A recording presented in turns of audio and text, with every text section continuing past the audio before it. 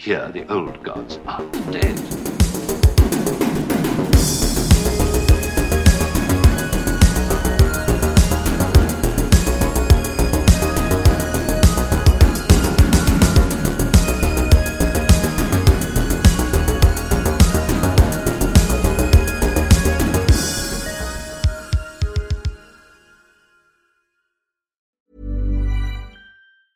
Hiring for your small business? If you're not looking for professionals on LinkedIn, you're looking in the wrong place. That's like looking for your car keys in a fish tank. LinkedIn helps you hire professionals you can't find anywhere else, even those who aren't actively searching for a new job but might be open to the perfect role. In a given month, over 70% of LinkedIn users don't even visit other leading job sites. So start looking in the right place. With LinkedIn, you can hire professionals like a professional. Post your free job on linkedin.com/spoken today. Hey, I'm Ryan Reynolds. At Mint Mobile, we like to do the opposite of what Big Wireless does. They charge you a lot, we charge you a little. So naturally, when they announced they'd be raising their prices due to inflation, we decided to deflate our prices due to not hating you. That's right. We're cutting the price of Mint Unlimited from $30 a month to just $15 a month. Give it a try at mintmobile.com/switch. $45 up front for 3 months plus taxes and fees. Promo rate for new customers for limited time. Unlimited more than 40 gigabytes per month. Slows full terms at mintmobile.com. I'm sorry, I'm chewing. 1 second. I underestimated how chewy the thing I just ate was. What is it? Found while I was in London, Milky Bar Chews. You lucky cunt. I know. Big fan.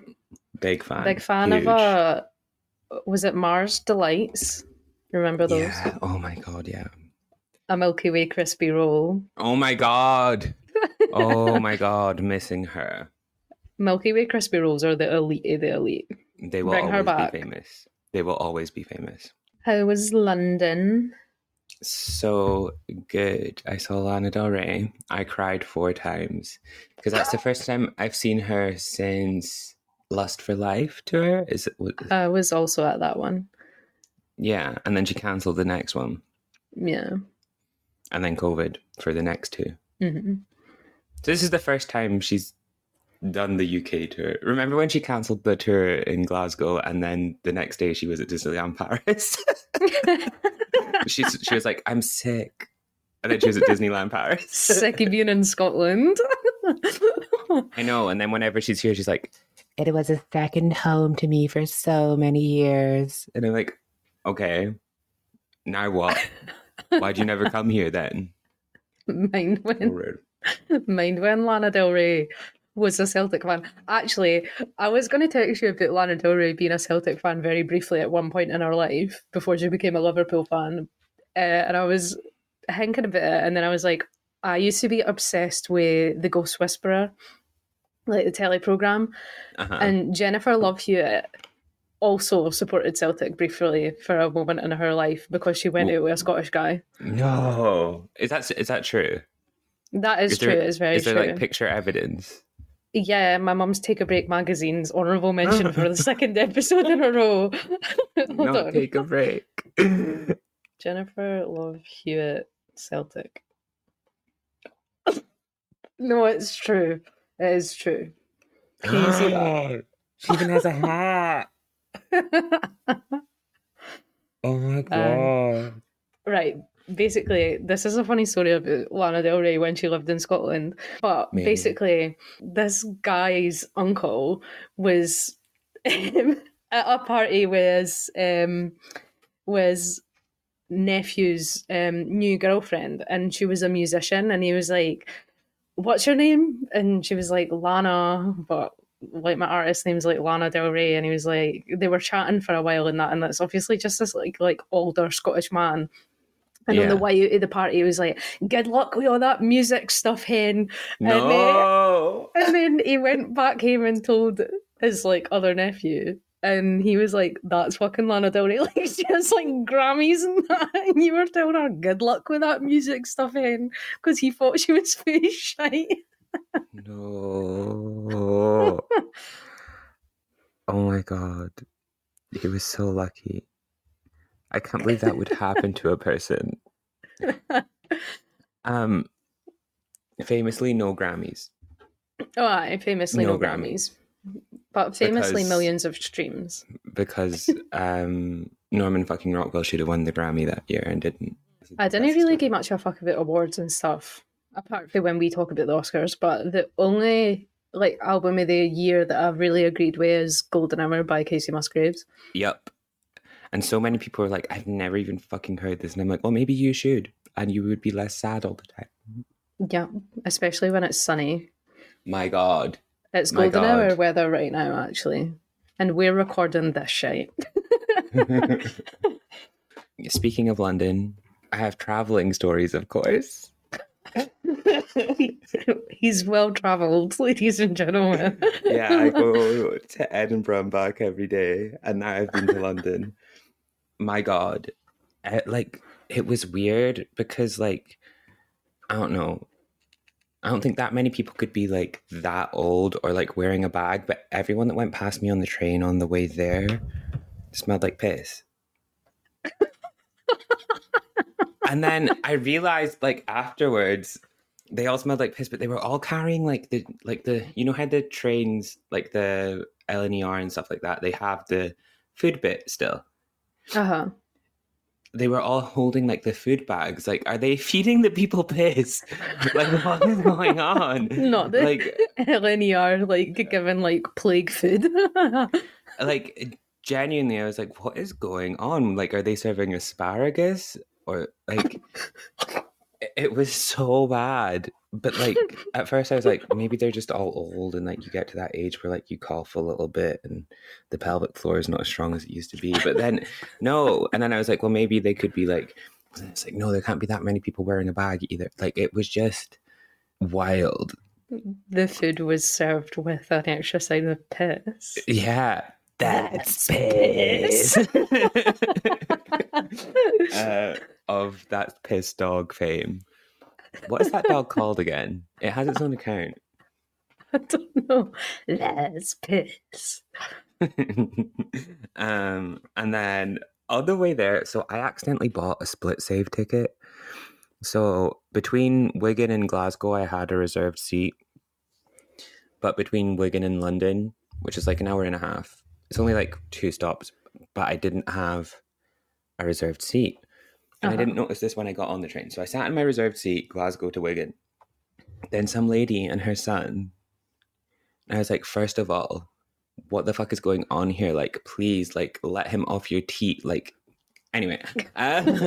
They got on. And then the lady was like, excuse me, I think these are our seats. And I was like, oh. And I was like, I thought these were my seats. And then I checked and I was like, but my ticket says, and then I swiped the other ticket and I was like, oh no, you're right. Like, I see what's happened. And I explained it to her. And then I was like, okay, so I'll just let you sit here. And she's like, well. And I was like, what? Like, I was literally being apologetic. And I was like getting up. And she went, well. And I was like, I will throat punch you, you Wallace and Gromit looking bitch. Like, I was so mad. Like, she looked genuinely like stop motion Curse of the Were Rabbit type vibe, and she was like picking on me, and I was like, there are so like, you're like an easy target, why would you do that? But I collected myself and I moved on. But it was just so like, traveling is never my friend, and sometimes I'm like, am I the problem? But I literally was apologetic and she was still mad. Well, I don't know. Well, it was just so It was so affronting. Like, I was just sat there, and she went, "Well," I was like, sorry, that's so funny. it was just so uncalled for. That's English for you. Well, yeah, she was English. I didn't want to bring that into it because I sound like I have a bee in my bonnet or something. But like, for real. No, Anyway. I'm only saying that's English for you because of what episode we're doing today. So true. To be honest, this episode's... Everybody's going to sit down and get a whole rundown of the 1200s in Scotland. Like, I needed to set scenes. I thought the series was going to be like 3 episodes long, but it turns out a lot of people are talking about William Wallace, but they're not really saying a lot. Yeah, no one agrees on anything that ever happened to him. The source work for this is just like reading books that are arguing with previous books about William Wallace that have came out. So I've got 2 pretty dense and a nice story to tell. And is it historically accurate? It's more historically accurate than Braveheart. Wow. So, we're really reaching for the stars here. So they're like, the bar's really on the flare. But we'll take a wee break and then we'll talk about William Wallace. If you're looking for plump lips that last, you need to know about Juvederm lip fillers. With Juvederm Volbella XC and Juvederm Ultra XC, your lip look, whether it's subtle or bold, can last up to 1 full year with optimal treatment and no additional maintenance. Find a licensed specialist and see if it's right for you at Juvederm.com today. That's JUVEDERM.com. Add fullness to lips in adults over 21 with Juvederm Volbella XC or Juvederm Ultra XC. Do not use if you have severe allergies or a history of severe allergic reactions, or if you're allergic to lidocaine or the proteins used in Juvederm. Tell your doctor if you have a history of scarring or taking medicines that decrease the body's immune response or that can prolong bleeding. Common side effects include injection site redness, swelling, pain, tenderness, firmness, lumps, bumps, bruising, discoloration, or itching. As with all fillers, there's a rare risk of unintentional injection into a blood vessel, which can cause vision abnormalities, blindness, stroke, temporary scabs, or scarring. For full, important safety information, visit Juvederm.com. Hey, I'm Ryan Reynolds. Recently, I asked Mint Mobile's legal team if big wireless companies are allowed to raise prices due to inflation. They said yes. And then when I asked if raising prices technically violates those onerous 2-year contracts, they said, "What the f*** are you talking about, you insane Hollywood ass?" So to recap, we're cutting the price of Mint Unlimited from $30 a month to just $15 a month. Give it a try at mintmobile.com/switch. $45 up front for 3 months plus taxes and fees. Promo rate for new customers for limited time. Unlimited more than 40 gigabytes per month. Slows full terms at mintmobile.com. Hiring for your small business? If you're not looking for professionals on LinkedIn, you're looking in the wrong place. That's like looking for your car keys in a fish tank. LinkedIn helps you hire professionals you can't find anywhere else, even those who aren't actively searching for a new job but might be open to the perfect role. In a given month, over 70% of LinkedIn users don't even visit other leading job sites. So start looking in the right place. With LinkedIn, you can hire professionals like a professional. Post your free job on linkedin.com/spoken today. Wow. Nice. Yeah. What you're hearing are the sounds of people everywhere putting on Bombas socks, underwear, and T-shirts made from absurdly soft materials that feel like plush clouds. Yeah, that plush. And the best part? For every item you purchase, Bombas donates another to someone facing homelessness. Bombas. Big comfort for everyone. Go to bombas.com/ACAST and use code ACAST for 20% off your first purchase. That's bombas.com/ACAST. Code ACAST. There aren't many historical and cultural figures who have as contradictory stories as William Wallace, and like maybe no even like stories that are as obscure. I mean, obviously, like this period of time, it's the 1200s. It's kind of like when you hear historians speak about people like Joan of Arc, and they're like, this maybe happened, but we're not quite sure. Obviously, like all these books are arguing with each other, but like nobody can even agree on like the names of his parents. And many of the stories that we have about Wallace come from an epic poem that was written in the 1400s by a minstrel named Blind Harry, who lived during the reign of James IV. And he lived obviously 200 years after Wallace's birth. And he writes this epic poem called The Wallace. And everybody uses this as source material, but obviously it's a fucking poem. So... it's like reading the Iliad and taking that as fact about like what ancient Greece was like. Does that make like sense? Reading like Miss Midas by Carol Ann Duffy and taking that as fact. She locked the cat in the cellar, etc., etc. Got her once again. Instead of constantly pointing out what may or may not be true and like constantly like saying like, oh, this is a contradiction and stuff, I'm just going to put I've basically put together as best a story and a narrative as I can. So it's long been thought that Wallace was born during the 1270s, and he was the second son of a lesser nobleman called Malcolm Wallace. But Wallace's own family seal, found in a letter for 1297, gives his father's name as Alan, which big fan of Scott's dad's names remaining the same after like 100 years. That his name's just Alan. Every time we do an episode and they're like, Mark. So true. So true. So his mother's name is given as either Jean, Joan, or Margaret, or some other variant of Margaret, with the location of his birth being either Ayrshire or Renfrewshire. I can let these places argue amongst themselves about where William Wallace is from, but it's important to note that the events that would shape Wallace's life and death were already well in motion when he was just a wee boy. The Scots king during this time was Alexander III, who was crowned in 1249, and he reigned until his death in 1286. And Scotland at this time is prosperous and it's at peace. Alexander had acquired sovereignty over the Western Isles and the Isle of Man by concluding the Treaty of Perth, which ended Scotland's conflict with Norway. More importantly, relations with England were better than they had ever been for generations, and the language of Scots, which had initially only been present in Edinburgh and the Forth Basin, had begun to spread over the lowlands and the borders. So the language is moving away from like Middle English and it's developing into its own language of Scots, and also a lot of the west coast of Scotland up to the Highlands are obviously speaking Gaelic. Scotland is well connected with bridges and roads, which made trading profitable. Even the poor of Scotland traded with silver. However, this nice period in Scottish history would come to a grinding halt, and these bridges that would keep Scotland connected would be destroyed in the Wars of Independence, and Scotland would struggle to build itself back up to these prosperous times. Like, we did not recover. Like, if you can remember when we were doing the series on King James VI and First, when he became King of England, he said, "I'm trading in this bed of hay for a warm feather bed."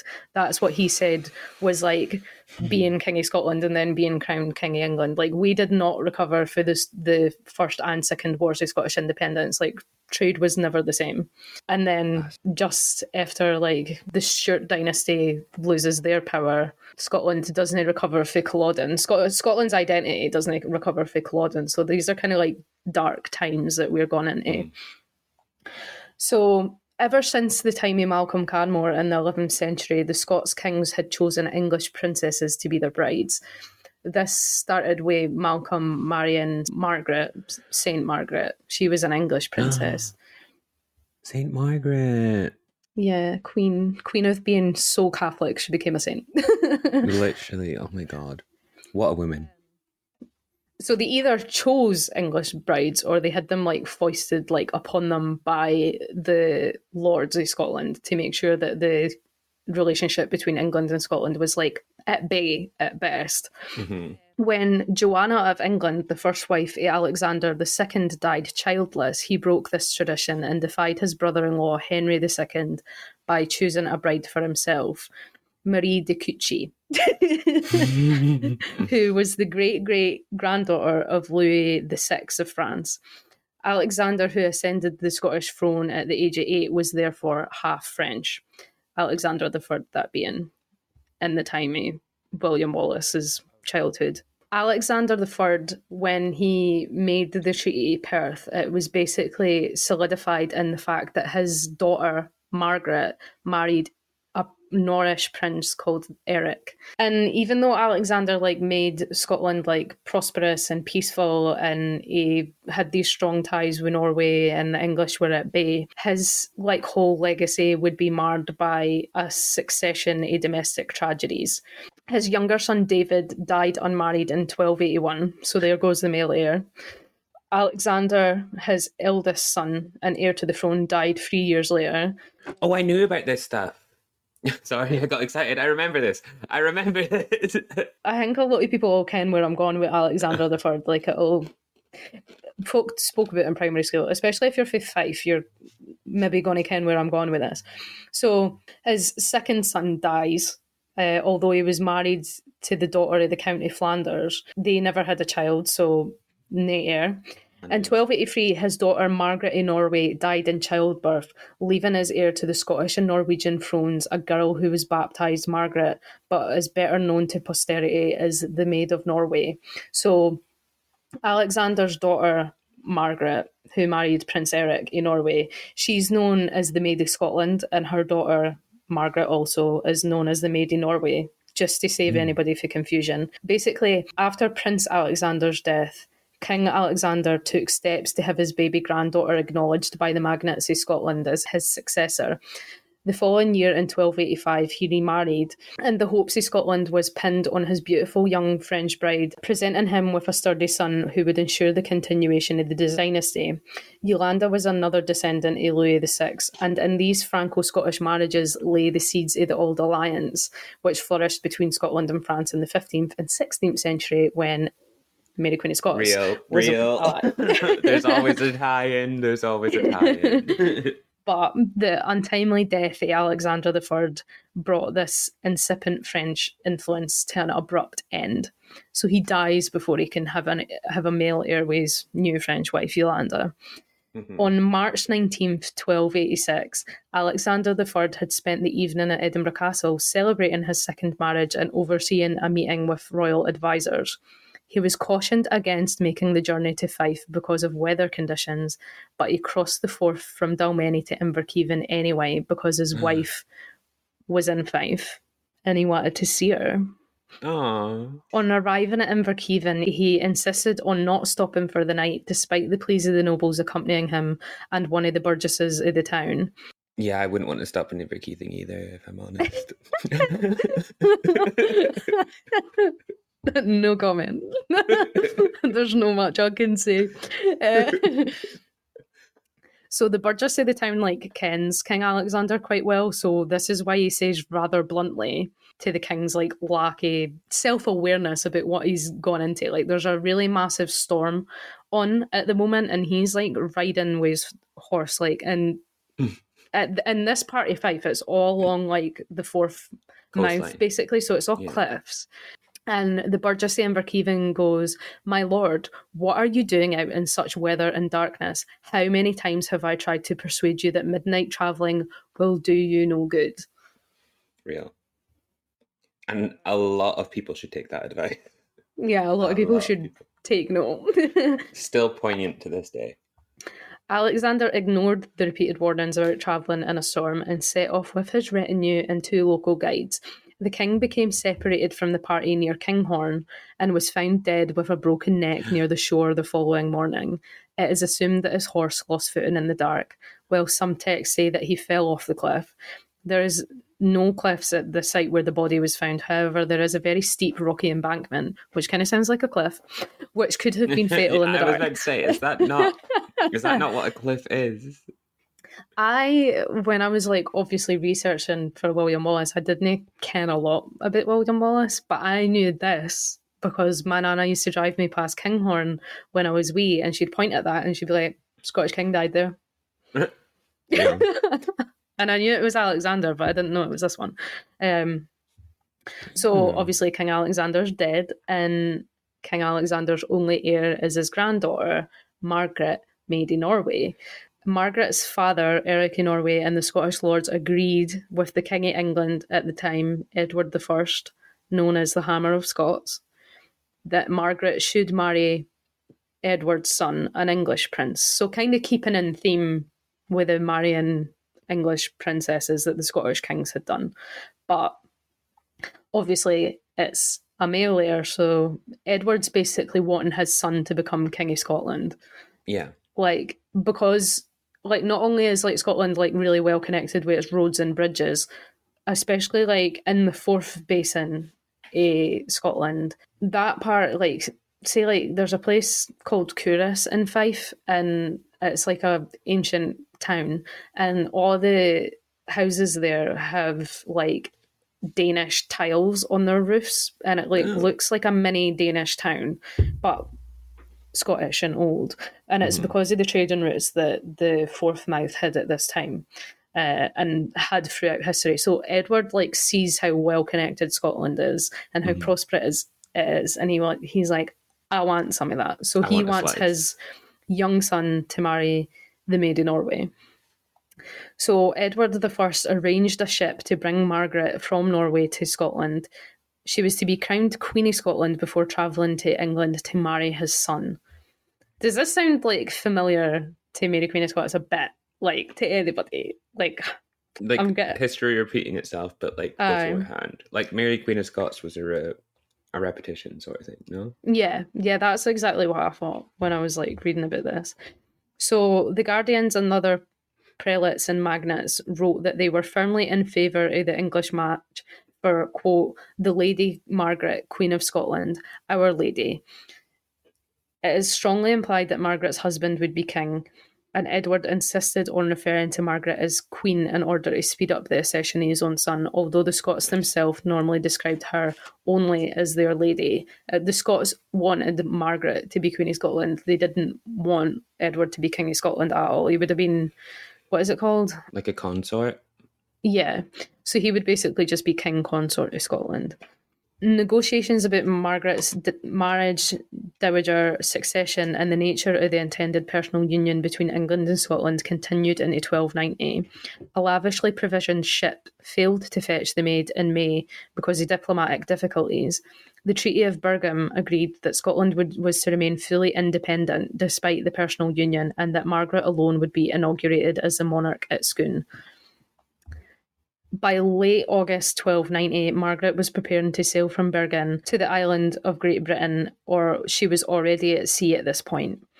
The ship was her father's, but he did not accompany her, and she presumably embarked in good health but became ill during her journey. The ship landed in Orkney, having suffered there for up to a week from either food poisoning or, less likely, motion sickness. Margaret died in the arms of a bishop who was escorting her to Scotland. Her death threw Scotland into chaos with no obvious choice on who to succeed her. She would have been 7 years old. Oh my god. That's fucked that she's getting married off at 7. At 7 years old? Yeah, I think Mary Queen of Scots was maybe 12 when she got married. That's slightly more reasonable, but still. I mean, it's still fucked. It's proper Game of Thrones kind of shit. This is so Game of Thrones. Me when we're reading about a royal family. This is so Game of Thrones. I've been trying not to say it the whole time because I know I sound like... Because, like, you know when international students come to Scotland and they're like, oh my god, it looks like Hogwarts about, like, literally everything. Yeah. They'll see any piece of architecture and be like, oh my god, it's like Hogwarts. And I'm like, no, Glasgow Uni, it does not actually look like Hogwarts. It was never part of the Harry Potter movies. Stop. And then... yeah, I know that I sound just as, like, brain dead when I say, this is like Game of Thrones. But it is. Like, it when is. They were talking like, Alexander dying by falling off his horse, he might as well have just been bored by a boar. And, like, him calling her queen just so that he can be king steal faster. Her throne. Yeah. It's Prince Consort, isn't it? Because you can't be king because that, like, outranks... like, Prince Consort, yeah. But yeah, it sounds like a little finger kind of thing to do. I can't lie. So, Scotland's in chaos. There's no obvious choice on who is going to succeed Margaret. Robert Bruce of Annandale, grandfather to the Robert the Bruce, marched at the head of an army to Perth with the intention of being crowned King of Scotland at Scone.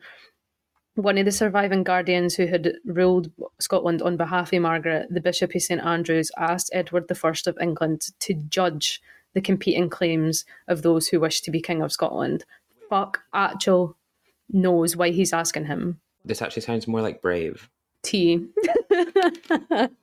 Much to consider. We're pointing at each other. Pointing in a gay way. Pointing but gay. So Edward I, for some reason, is asked by Scottish nobles who have been ruling Scotland to oversee their choice a monarch. So what do you think that Edward the First is going to do? He's going to choose somebody that he can manipulate. Oh. Littlefinger. I told you. This was they basically chose him to avoid civil war, and the result that they got was much worse. You know, sometimes reading about or listening about or whatever I'm doing when I'm learning about Scottish history, I think to myself, we've not always made the best decisions. No. Everything that has happened that Scotland has done has kind of been stupid. Sometimes we deserve the bad things that happen. Like, as much as, like, obviously, like, Scotland, a land of intellect and invention, is also, like, I mean, I suppose you could say this about any country that's made a shite diplomatic decision, but in the, like, early medieval period and much up until the Enlightenment, the people who were, like, in control of Scotland cocked it up hundreds of times. Nitwits, bozos, buffoons. So this period where they're choosing and Edward's in control of who's going to be selected to be the Scottish king is known as the Great Cause. Edward I agreed to adjudicate between what ended up as 13 competitors for the Scottish crown. All of those could claim some distant connection with the House of Dunkeld, which is the original, like, lineage of the Scottish monarchy before it becomes... After Robert the Bruce, after a couple of his heirs die, his daughter, I believe, marries into the Stuart monarchy, and that becomes the House of Stuart. This is kind of where we end up. But we'll go through that when we do a series about Robert the Bruce. Anyway, being Edward, he did attach one small condition, that the judging would take place at Norham Castle, which was on the English side of the border, and that in order to take part, the competitors would each have to agree that should they become king, they would accept that they did so under the sovereignty of the King of England. So dumb that everybody went ahead with this. In effect, Scotland would become a vassal or client state of England. Edward held all the cards, so eventually all serious claimants accepted the condition. The adjudication was in the hands, nominally at least, of a court of 104 arbiters, appointed by Edward and including nominees of the main competitors. Over time, the 13 competitors boiled down to 3, and then 2. John Balliol and Robert Bruce. I know that one. John Balliol, I think a lot of people who ken a tiny bit of Scots history, if they taken it in, like, school when they were younger, would have had, like, a wee light bulb moment when John Balliol's name got mentioned. Yeah, well, if you do the history, but, like, the Gaelic version, they teach you about that fucker. Tomb to Bard. He's known, he basically has, like, a slur kind of name that means empty coat. It's basically trying to say that John Balliol's coat of arms doesn't mean fuck all. It's empty and it's useless. And we'll see why it's empty and useless. Balliol and Bruce both have very strong claims to being in line. The strongest claims of being the next Scottish monarch. Balliol's could be argued that it was stronger because it came for the eldest daughter of this lineage. Mm-hmm. Bruce's could be argued to be stronger because he was one generation nearer to this lineage, albeit via a younger daughter of the Earl who became the Scottish king. It's all very complex. Confusing. Yeah. But on November 6th, 1292, the arbiters recommended in favour of John Balliol. Edward announced his acceptance of their recommendation in the Great Hall of Berwick Castle on 17th of November 1292, and Balliol was crowned King of Scotland at Scone on 30th of November 1292, or St Andrew's Day is when John Balliol is pronounced as King of Scotland. Edward wasted no time in proving that Balliol was his man, humiliating him and forcing him to do as he was told and governing what was now treated as little more than a province of England. Matters came to a head in 1294 when Edward demanded Scottish troops to support his war against France. Under pressure for the Council of Scotland, Balliol refused, but formalised a mutual defence with Philip IV of France against England. So this is the signing of the Old Alliance. Yeah. So John Balliol's a bit sick of being pushed around by Edward, and he's like, nah, I'm no fighting like Scottish's strongest ally with England. If you can't beat him, join him. So he signs the Old Alliance, essentially. Edward's response was to sack Berwick-upon-Tweed, which at this point is a Scottish town, and it's Scotland's most prosperous town because it's by the sea, it's close to England, it has a really big population for the time. I think the population of Berwick's like 20,000 or something like that at this point. Like the same as it is now. Berwick has a very great caravan park that I used to go to when I was wee. Yes, I've been. I used to go. Like the village that I grew up in when I was like 3 or 4. Everybody went. Every single person from my village who was anybody went to Berwick-upon-Tweed, and the song "Ignition" by R. Kelly really reminds me of Berwick-upon-Tweed because it was number 1 when we went. So that's a wee light-hearted note before I tell you what Edward did to Berwick-upon-Tweed. He captured the town in just a few hours, and he killed 7,000 inhabitants in 7 days, basically. Raped, pillaged, burned. Berwick was fucked. The Scottish army was defeated then at the Battle of Dunbar on the 27th of April, 1296, and so started the Scottish Wars of Independence. So John Balliol was captured by Edward's troops after the Battle of Dunbar. After the loss at the Battle of Dunbar, he was captured in a churchyard in Angus. He was then forced to sign a document admitting that he allied himself with his feudal overlords, enemies, and surrendering his kingdom to Edward. He's nicknamed Tomb Tabardus, thought to refer to the removal of the heraldic insignia for his tunic as part of his submission. So they basically ripped the coat of arms off his clothes. From now on, Edward the First of England intended to rule Scotland directly without the inconvenience of a Scottish king to complicate matters. As a symbol of Edward's total domination, he removed the Stone of Destiny on which Scottish kings had been crowned from Scone and moved it to Westminster Abbey, where it was to remain, apart from a brief and unofficial journey north in early 1951, until it returned fully on the 15th of November 1996. So now everybody can see how that got stolen. And twisted. Sick and twisted. Evil. I hope his death from syphilis was painful.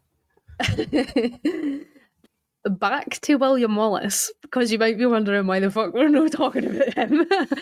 It is important to summarise all this because even before the Great Cause was settled and Edward had sacked Berwick, there had been sporadic outbreaks in various parts of the country, beginning as brawls and riots between overbearing soldiers and irritated natives. And then these gradually escalated into ambushes. One such skirmish took place in 1291 on the flanks of Loudon Hill. Blind Harry's account states that Wallace's father was slain in an encounter with an English knight called Fenwick, and that Wallace's brother also died in the same fight.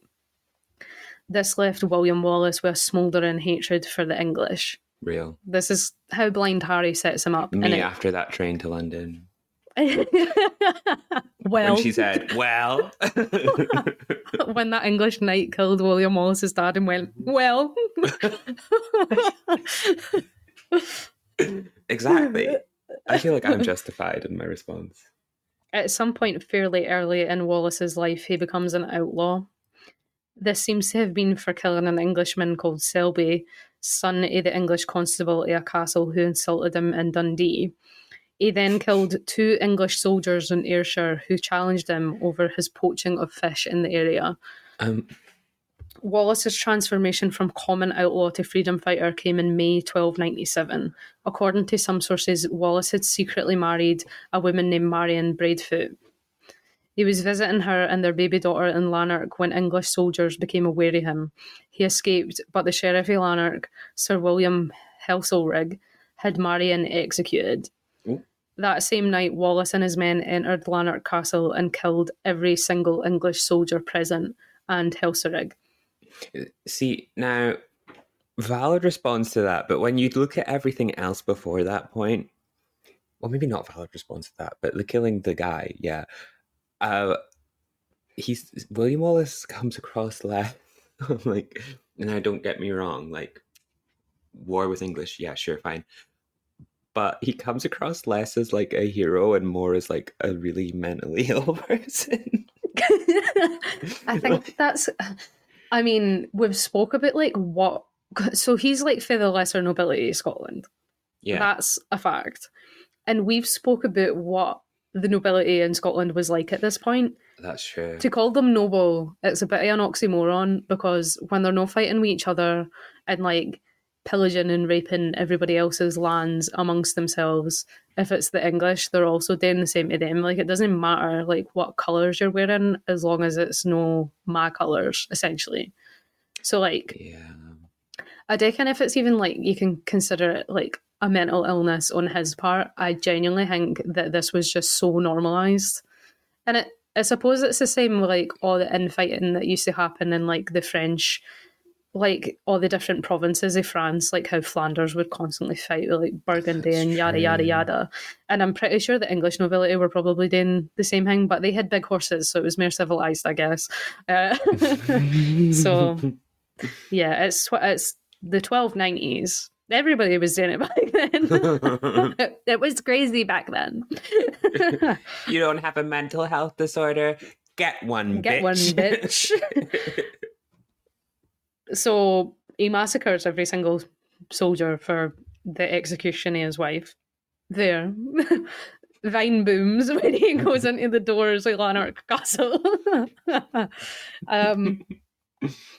When John Balliol was being held prisoner in the town of London, an official revolt against the English was underway in Murray and Easter Ross, which was led by a Scottish noble called Andrew Murray.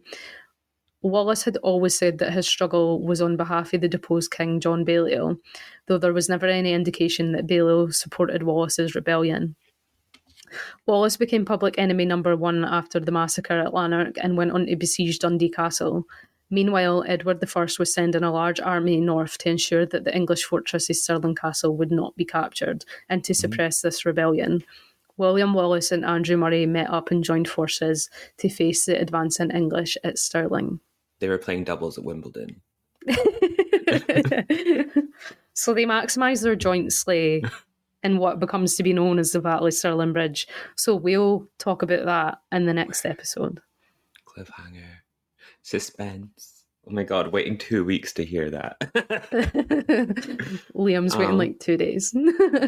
Well, sucks to be you, losers. But aye, that's William Wallace Part 1. With very little Wallace.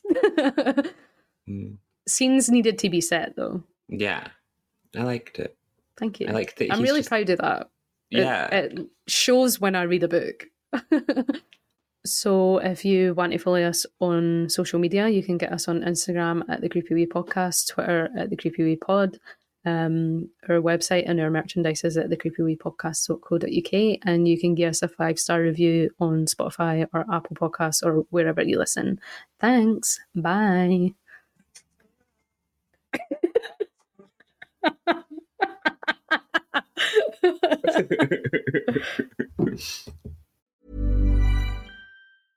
Hello, this is Danny Pellegrino, host of the Everything Iconic podcast, and I'm here to tell you all about Splash Refresher, because hydration is mandatory, but boring is not. Now, I love my water, but if I don't spice it up, I'm not going to finish what I took out of the fridge. That's why I love my Splash Refresher, which is flavorful, delicious, bright, hydrating, and 0 calories. The wild berry flavor is my fave. No, wait, is the pineapple mango flavor my fave? You know what? All 5 craveable Splash Refresher flavors are my fave because they're so delicious. So get hydrated and enjoy it with Splash Refresher. Acast powers the world's best podcasts. Here's a show that we recommend. The Real Housewives is a guilty pleasure for most, but if you're looking to not feel guilty about that pleasure, tune in to Everything Iconic with me, Danny Pellegrino, where I break down all the messy moments and behind-the-scenes antics of Bravo's popular franchise. And on Everything Iconic, I also interview celebrity guests like Kelly Ripa, Keke Palmer, Drew Barrymore, Cameron Diaz, and more about their guilty pleasures, their past work, and so much more. So if you're pop culture obsessed and find yourself watching way too much reality TV like me, tune in to Everything Iconic with Danny Pellegrino, wherever you listen to podcasts. Acast helps creators launch, grow, and monetize their podcasts everywhere. Acast.com.